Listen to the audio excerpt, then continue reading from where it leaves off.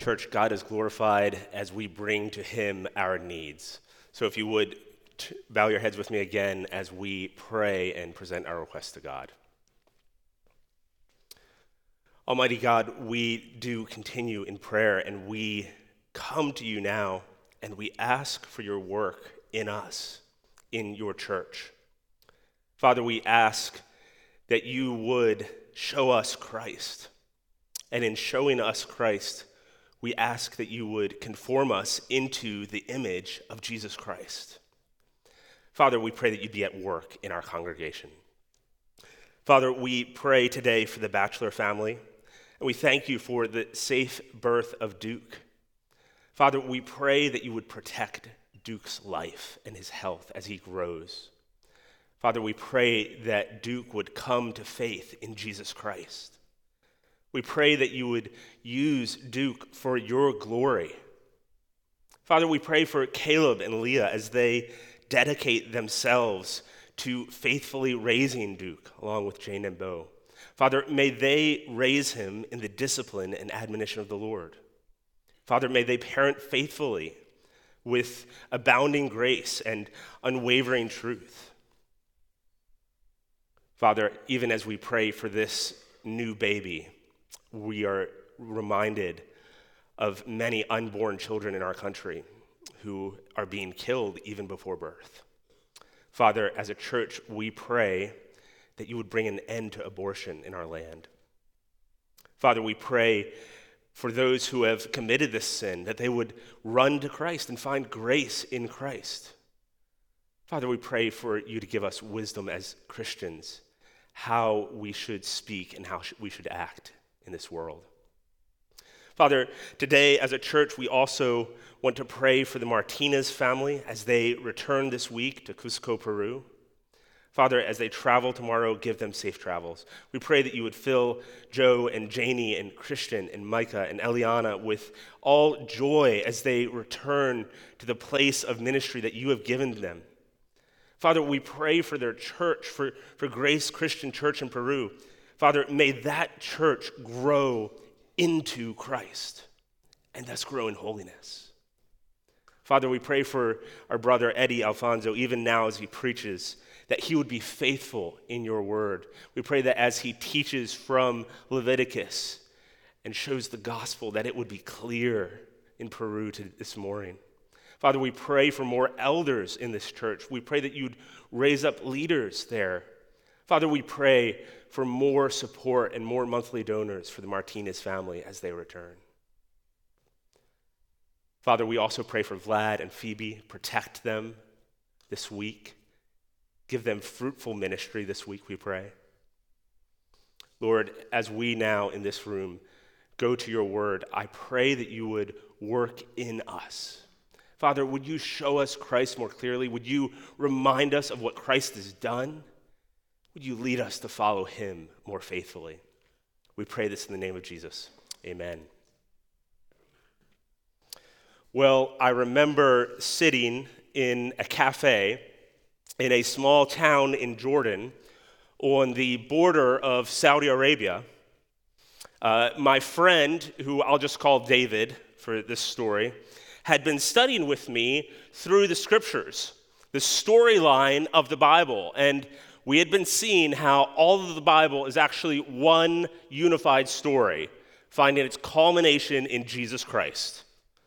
Now, David, my friend, was a Muslim, and he was, to my surprise and joy, increasingly interested in this story and in this person of Jesus Christ.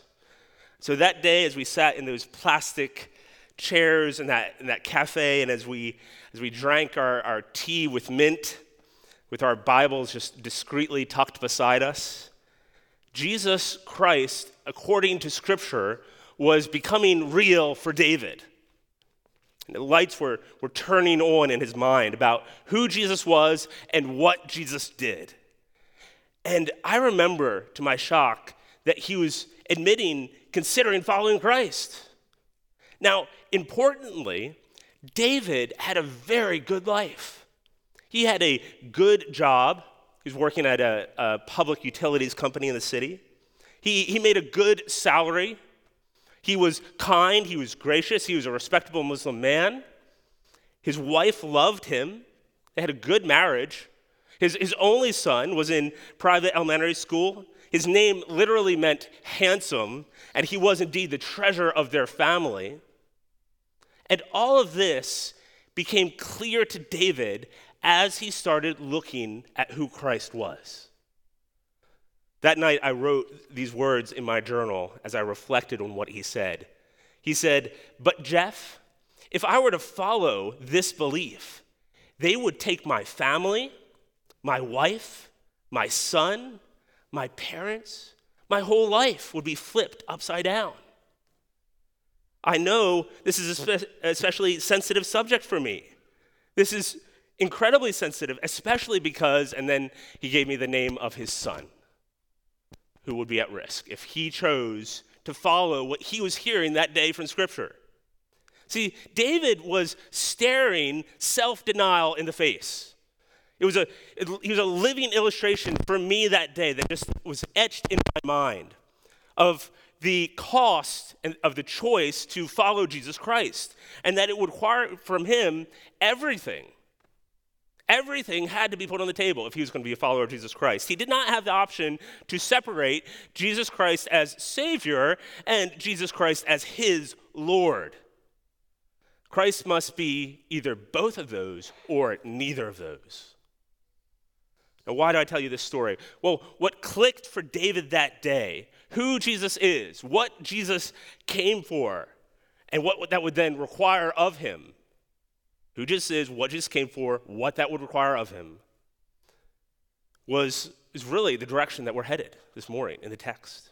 I wonder if this has ever clicked for you in the same way. I wonder if you see these things related.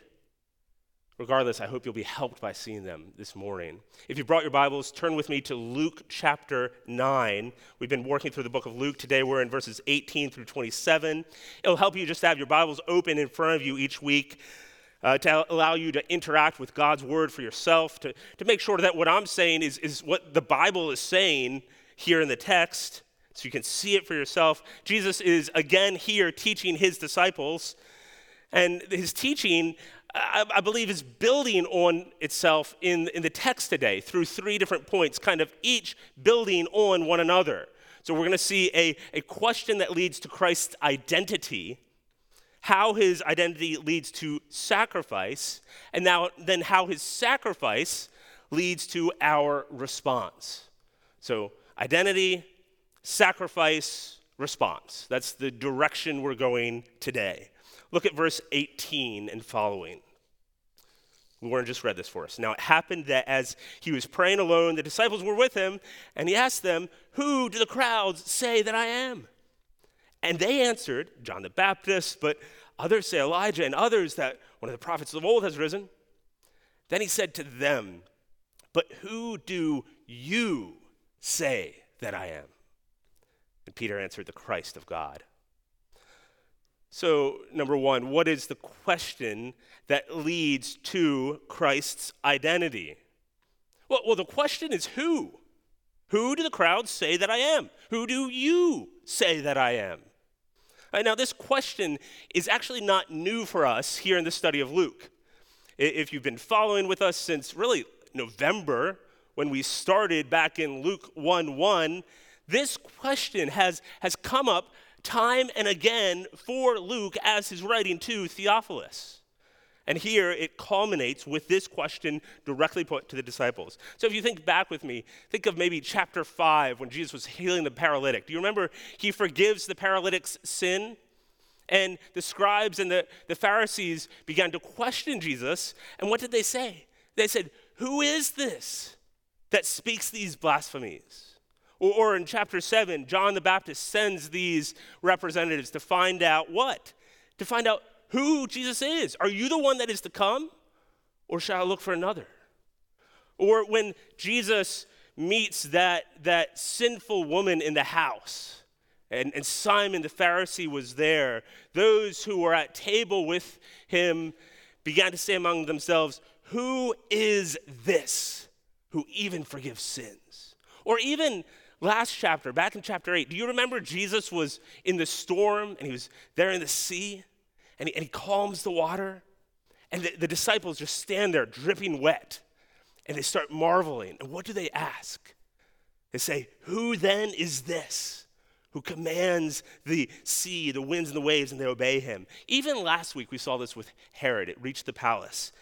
He says in verse 9, John I beheaded, but who is this about whom I hear such things? You see, this question has been really what's been driving this entire first section of the book of Luke, which are coming to a close here in chapter 9.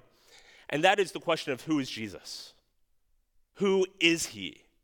And time and time again, we are learning about that from what Jesus does and says. And so now the question comes to a point. Jesus raises the question himself and he asks his disciples, who do the crowds say that I am? And the disciples' answers are just like Herod's last week. They are incomplete, but pretty accurate, actually, more accurate than they might realize. And then Jesus, at this point, grabs the question and he puts a finer point on it. He sharpens the tip of the scalpel and he cuts right to the heart. Notice verse 20. But who do you say that I am? Matthew, Mark, and Luke all record this with the emphatic in the original. The you is underlined, as if to say, you, specifically you. So, okay, the crowds and the Roman governor, they have their thoughts. The wind and the seas, they seem to obey. The demons, they profess knowing this. I'm now asking you. I'm asking you. Who do you say I am? Friends, here we have pressed personally to ourselves, to ask ourselves as well, what about Jesus? We've seen the teachings and the miracles, and they force this question, but if we're going to be intellectually honest with ourselves, seeing his claims and what he's done, what he says about who he is, we must realize this is a man that divides history. And that division is centered on what you say about him. Who is Jesus?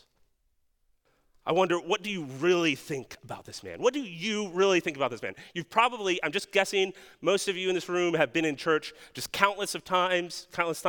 You've heard a lot about Jesus, most of you, I'm just guessing.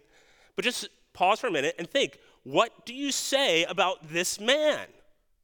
What do you really think he was? Who do you really think he was?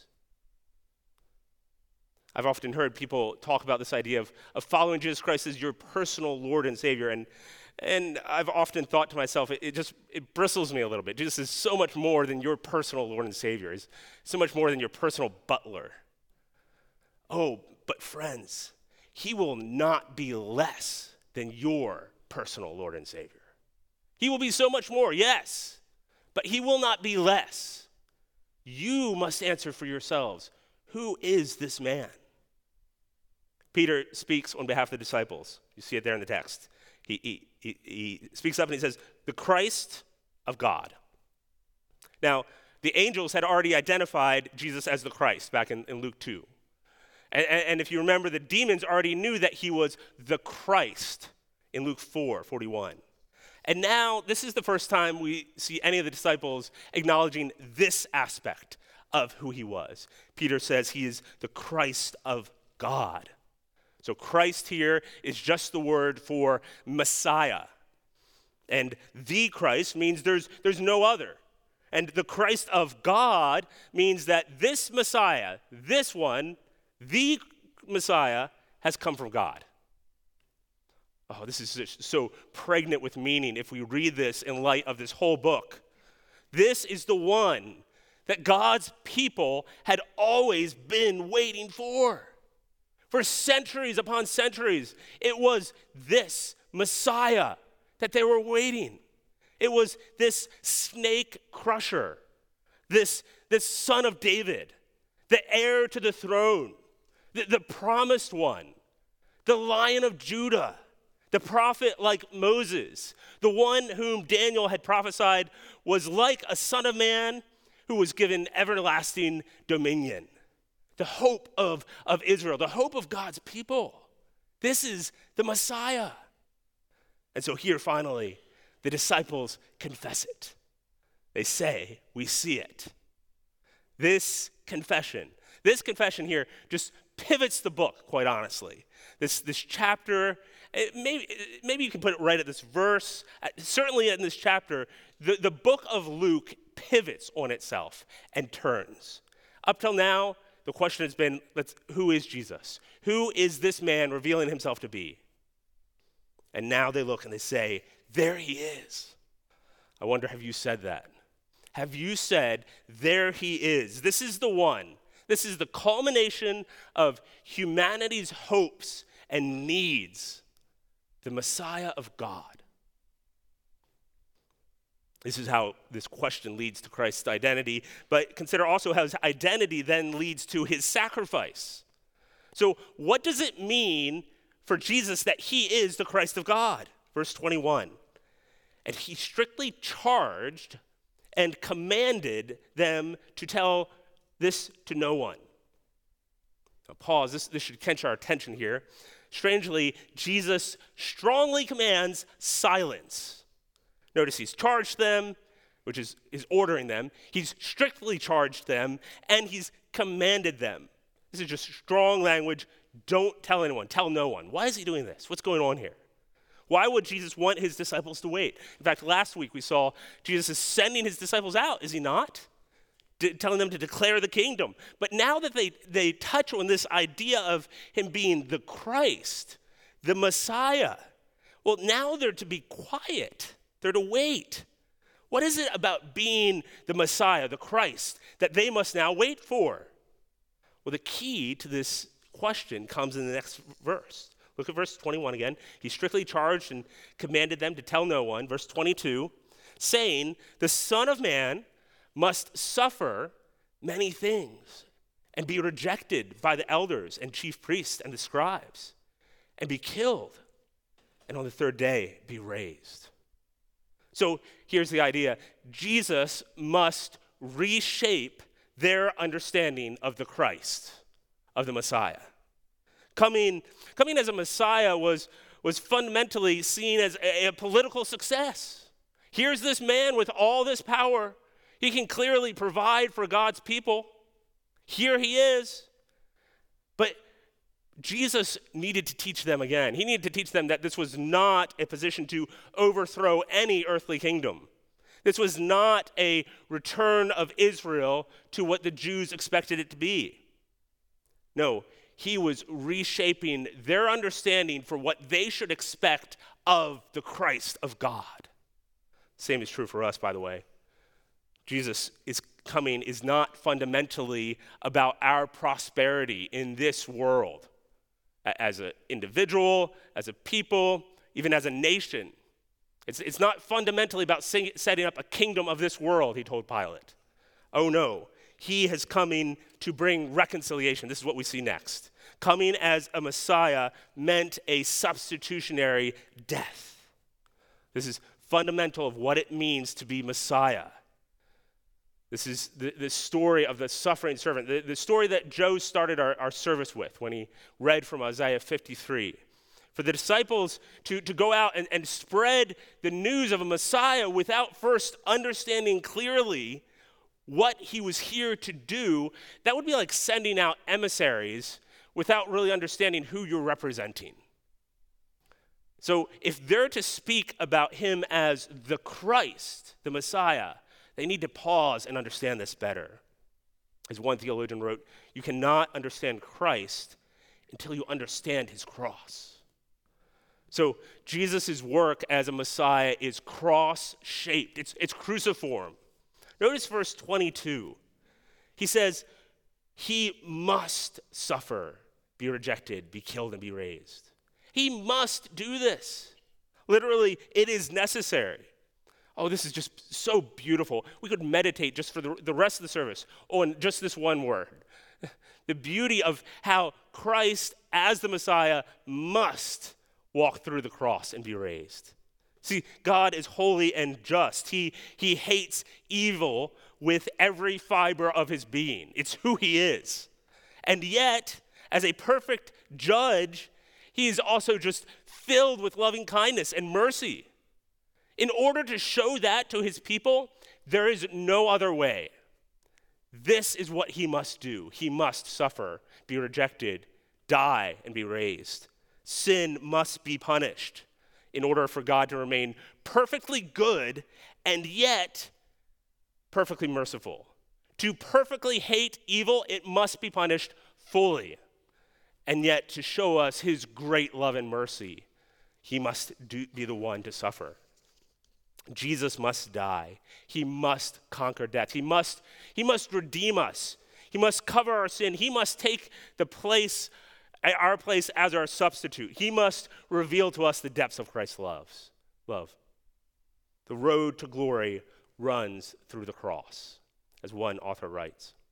Church, just as First Boynton, let me just remind you, this idea that I'm just pausing on here and thinking about the necessity of Christ's death for us.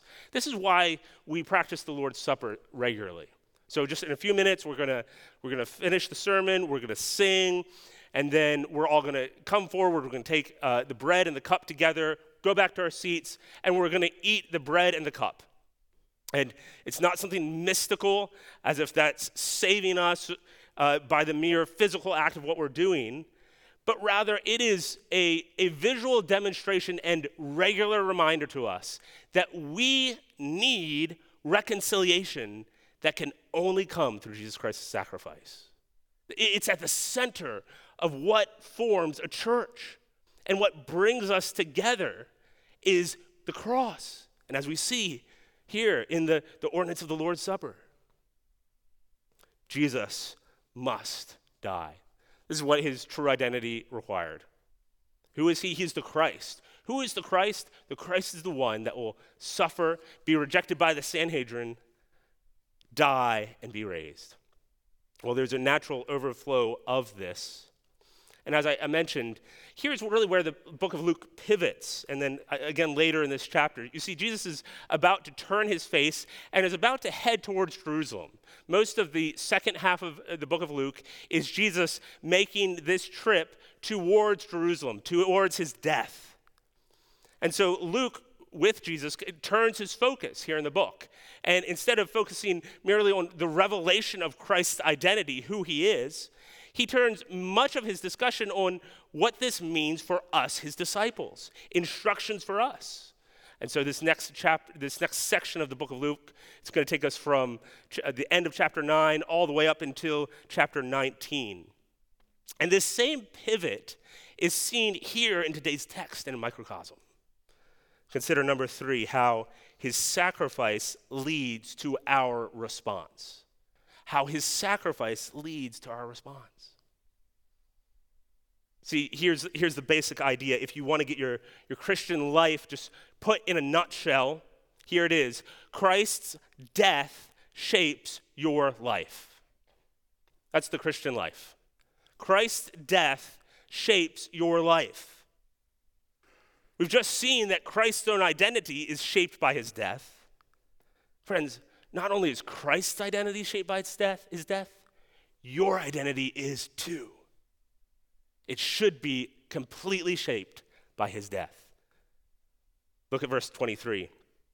Jesus said to all, "If anyone would come after me, let him deny himself and take up his cross and follow me. For whoever would save his life will lose it. But whoever loses his life for my sake will save it. For what does it profit a man if he gains the whole world and loses or forfeits himself? For whoever is ashamed of me and my words, of him will the Son of Man be ashamed when he comes in glory, and the glory of the Father and of the angels. But I tell you truly, there are some standing here who will not taste death until they see the kingdom of God." How does Christ's sacrifice shape your response? How does it shape our response? Well, the answer is everything. The answer is just radical reorientation of all of who we are, all of who you are. It reshapes it all. Notice how the text unfolds. It shapes what you give up, who you please, and what you look to. So what you give up. So the Roman idea of a cross, and Jesus refers to here, was not just a prolonged torture. It was ultimately subjugation is the word I want to say. It is surrender. It is putting someone under the rule of Rome. So a man who was consigned to die, the Romans would not just kill him as a criminal or as a treasonous man, but they would begin this long death by giving him this heavy beam that the criminal was then to carry all the way to the place of his execution. And the picture was that for the criminal or for this traitor, that they were no longer in charge of themselves, that they were carrying their cross to their death. It was humiliation. It was a consignment to defeat. Rome had won.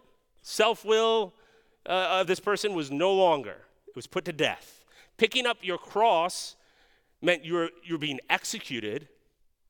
And it was a picture of this tangible, this visceral picture of surrender, of the end of that person. You pick up the beam and you go to the place that you are to die. So if you can imagine that, carrying your cross to your death, well, that was a one-way walk. No one ever comes back from that. You don't carry your cross once and then go somewhere else. It was a one-way road to your death, to the end of yourself. And friends, this is what Christ demands of us. He demands that you give up everything. Complete self-denial. Execution, as it were. Execution of your self-will. Complete surrender. And he demands this daily, the text says. So Christians who are here, there is no sin in your life that you could not conquer if you denied yourself for Christ. Have you thought about that? Any besetting sin, anything you're struggling with in your life, there's nothing in your life that you couldn't conquer if in Christ you deny yourself for Christ. This is the power of Christ in you. Put it another way, this week you will sin. You will sin this week. And you will sin because you don't want to tell yourself no for Christ. Because you want what you want, not what Christ wants. Because you don't want to deny yourself, and so you will sin. But this week, you can also choose to not sin by denying yourself in that area for Christ. And you must do this. You must do this daily. Listen to what John Stott writes about this. He says, there must be a renunciation of self. In order to follow Christ, we must not only forsake isolated sins, but renounce the very principle of self-will, which lies at the root of every act of sin. To follow Christ is to surrender to him the rights over our own lives. It's to abdicate the throne of our heart and do homage to him as our king. So perhaps discuss this with a friend today, maybe over lunch, maybe a discipling relationship you have. Ask this question: what is one area in your life where you could better deny yourself for Christ? One area in your life specifically where you could better deny yourself for Christ. What is one area where you need to renounce your self-will?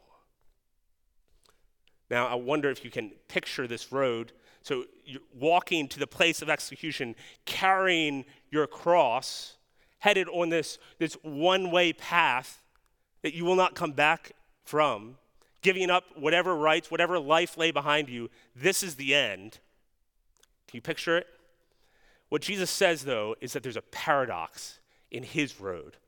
Because at the end of the road is a crucifixion that awaits you. It's a death of sorts, but it's actually life. It's not just death. Beyond that is life. Verse 24, for whoever would save his life will lose it. But whoever loses his life for my sake will save it. Death to yourself means a resurrected new life in Christ. True life begins here. Friends, don't you see this is the pattern of Christ? Death followed by resurrection. It's the path he walked. Death first, followed by resurrection. And so with us, we die with Christ. You deny yourself, you take up your cross daily. Ultimately, one day you will die. And if you do this in Christ, you save yourself. You find yourself in him.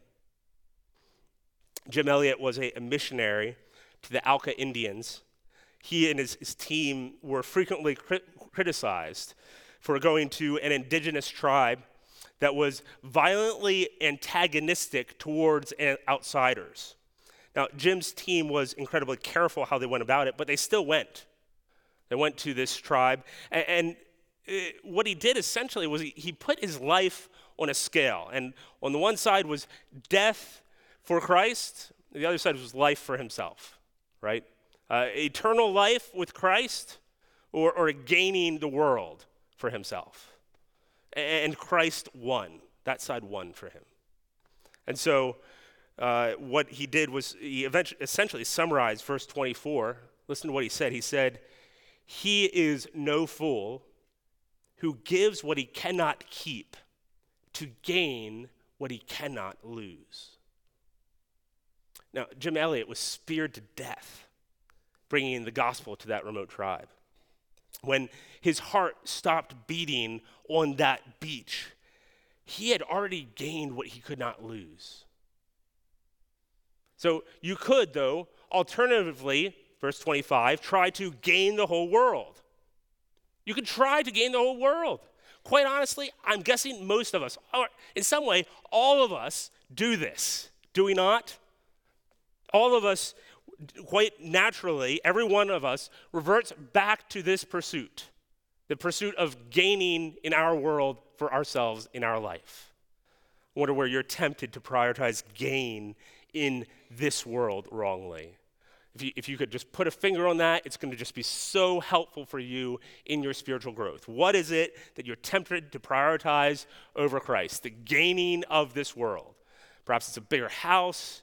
Perhaps it's more upgrades to your house. Perhaps it's a better car, a better job, a reputation, perhaps a promotion. I don't know. You name it for yourself. Perhaps it's more respect or more respect for your place in ministry. Perhaps it's more followers online or people think better of you online. Whatever it is, put a finger on where in this world are you tempted to pursue gain in this world. Jesus says, what does it profit if you gain this whole world? If you have it all? What if you're successful? What if you have every wish that you could possibly imagine in your life now, in this world, and you lose yourself? What does that profit a man? Lewis writes it this way. He says, "Give up yourself, you'll find your real self. Lose your life, you'll save it. Submit to death of your ambitions and favorite wishes every day, and death to your whole body in the end. Submit with every fiber of your being, you will find eternal life. Keep back nothing." You see, Christ's death shapes our lives. It shapes who we please. Verse 26, "For whoever is ashamed of me and of my words, of him will the Son of Man be ashamed when he comes." You see, when you see this transforming identity of Jesus Christ, his work on the cross, it shapes what you're proud of and what you're ashamed of, who you're wanting to please.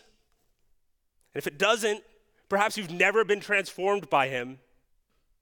If you're ashamed of him, perhaps you've never really met him. It's a warning sign, Jesus says. If you've really met him, there is no shame. He is your glory. There's no shame for you in him. How do you need to deny yourself with this today? How do you need to kill fear of man with others today to be proud of Christ? Perhaps letting yourself die daily means being willing to speak to a coworker about Christ.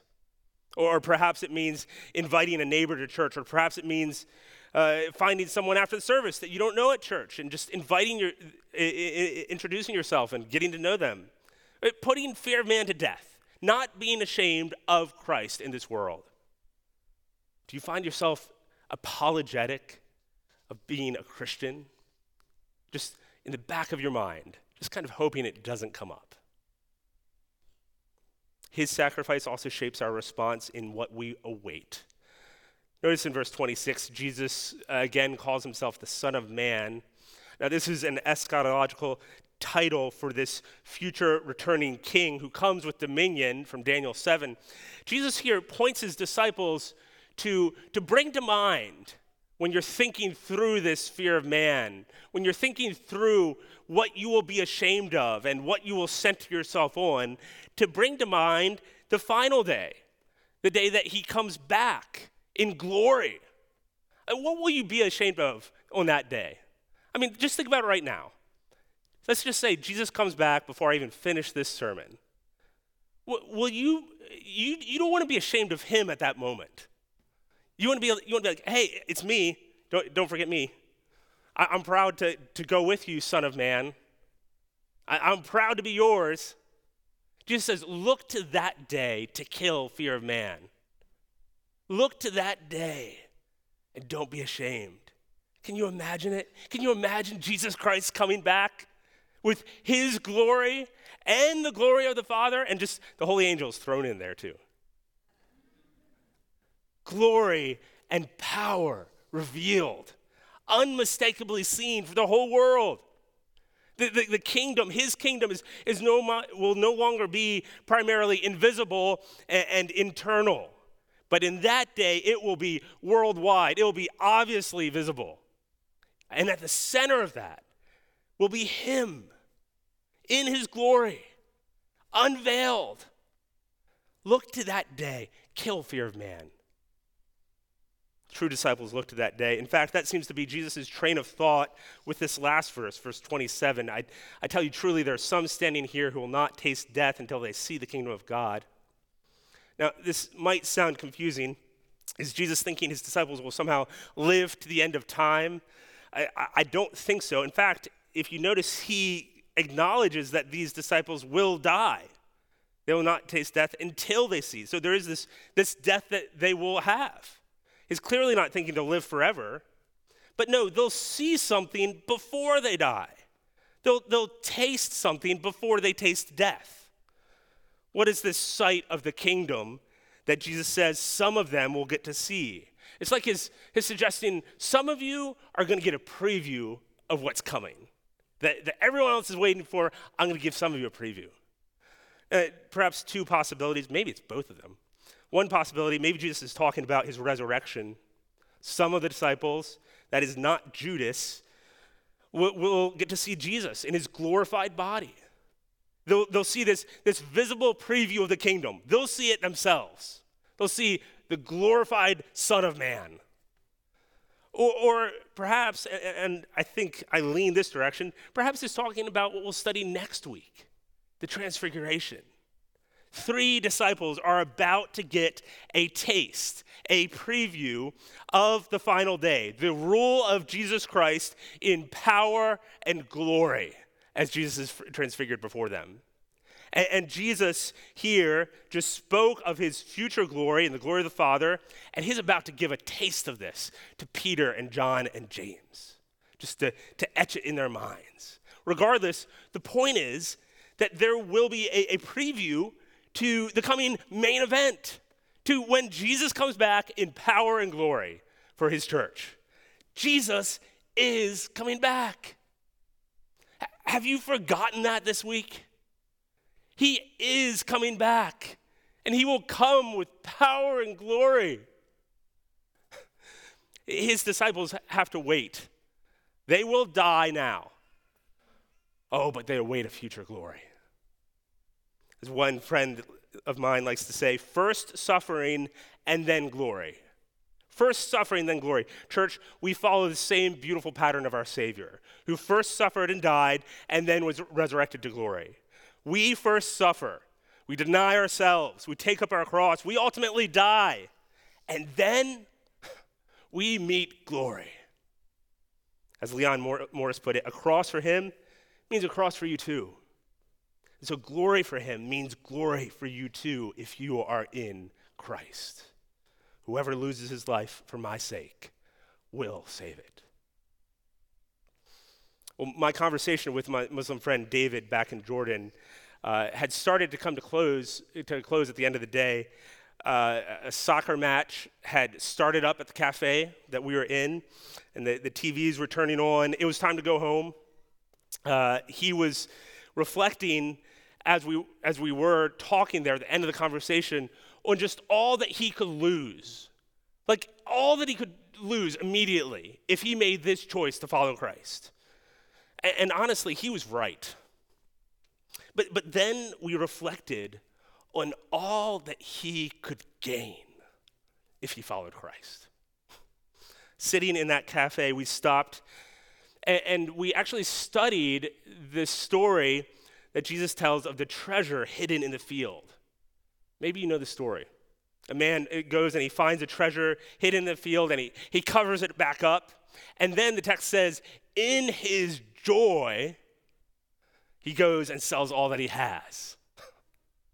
In just joy, he just liquidates all of his assets. He just sells it all off. Get rid of it as fast as I can. Sell it so that he can buy that field. Complete loss, complete liquidation of everything he owns equals pure joy if he gets the treasure. And to my friend David, I said, David, Jesus is that treasure. The paradox of the road to death is that this road actually brings life. You get Jesus. That week, David became a Christian. He joined an underground church in the Middle East. Our brother looked hard at everything this world has to offer, and he said that he'd rather give it up if he could just get Jesus. I wonder if you will take up your cross this week. This response comes from seeing his sacrifice. Seeing his sacrifice comes from his true identity as the Christ. So, church, look to Christ this week. Let's pray together. Almighty God, we need your help so desperately. It is so easy to pursue gain in worldly terms. All of us are guilty of this, and many of us have trouble even seeing it. Open our eyes, I pray, to how we are tempted to chase after lesser things. Help us, O God, to deny ourselves, to come after you, to take up our cross and to follow you. Help us, O God, to look to that final day and glory in Jesus Christ. We pray this in the name of Christ. Amen.